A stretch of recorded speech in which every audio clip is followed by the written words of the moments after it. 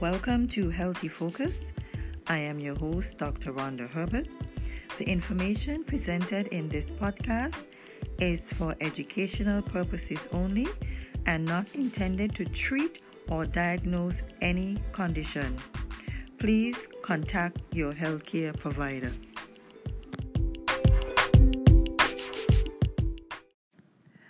Welcome to another episode of Healthy Focus. I am your host, Dr. Rhonda Herbert. Our topic today is witch hazel, and I want to give you some research that has been done on witch hazel, and the information is coming from the Encyclopedia of Herbal Medicine. So witch hazel was a traditional remedy of many native North American peoples, and they used poultice soaked in a decoction of bark to treat tumors and inflammations, especially of the eye, and took the herb internally for hemorrhaging and heavy menstrual bleeding. European settlers in the 18th century soon came to value witch hazel for its astringency, and its use spread to Europe and beyond.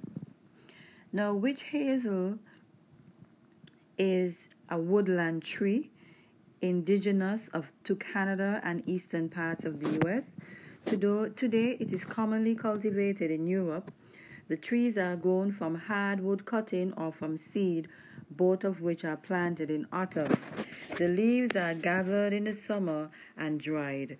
The bark is harvested during the autumn and dried as quickly as possible in the shade. Related species, European hazel is a similar herb to witch hazel, and it is used occasionally in Europe herbal medicine as an astringent to treat diarrhea. The oil is nutritious and can be used to treat threadworms in children.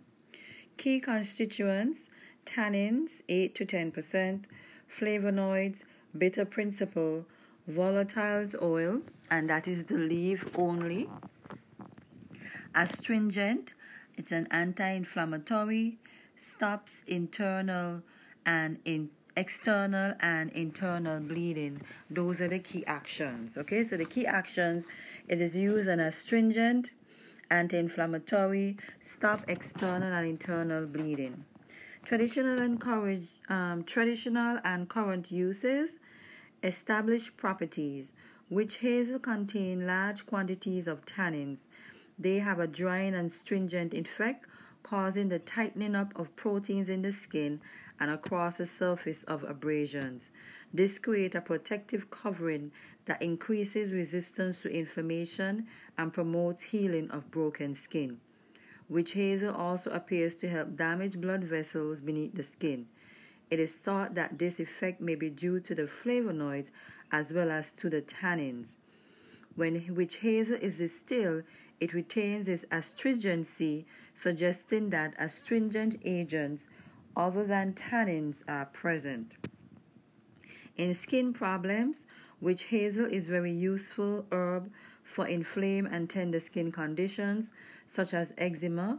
It is mainly used where the skin has not been sufficiently or significantly broken and help to protect the affected area and prevent infection. Damaged veins. Witch hazel is valuable for damaged facial veins, varicose veins, and hemorrhoids, and is effective remedy for bruises. Due to its astringent properties, it helps to tighten distended veins and restore their normal structure. Other uses: a lotion can be applied to the skin for underlying problems such as cysts or tumors. Witch hazel also makes an effective eye wash for inflammation to the eyes. Less commonly, it is taken internally to alleviate diarrhea, helping to tighten up mucous membranes of the intestines for bleeding of any kind. Now, parts of the plant used: the leaves and the young twigs are distilled to make the witch hazel. The bark is used in tinctures and ointments. Okay, so the leaves and the young twigs and also the bark is used. Also, there is the dried leaves, the fresh bark, and the dry back. Now, caution: if using internally, take only under professional supervision. The tincture of bark, it is used for cold water and sponge onto the varicose veins, and as an infusion of the leaves. It is used as a lotion for broken veins and cysts. For an ointment, you apply to your hemorrhoids daily, and the distilled witch hazel is dabbed onto insect sting, sore throat, and broken veins. And I myself have used witch hazel, but I have used it as an astringent for my face. And so, like any other herb, we tell you not to use any herb unless you consult with your physician.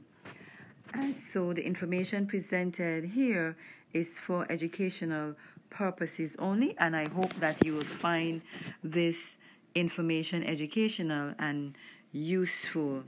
And so please consult with your healthcare provider before using any herbal medicine or any type of herb. This is Dr. Rhonda Herbert with Healthy Focus, and I will see you again on another episode.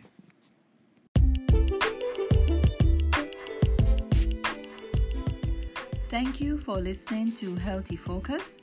I would love to hear from you. Send an email to healthdove@hotmail.com. That's healthdove@hotmail.com. Visit our website at healthdove.com. That's healthdove.com. Listen to Health Dove Radio by downloading the app from your mobile app store, or listen to our station at the website, the iTunes Internet Radio, or tunein.com. This is Dr. Rhonda Herbert. Join me again next week for another episode of Healthy Focus.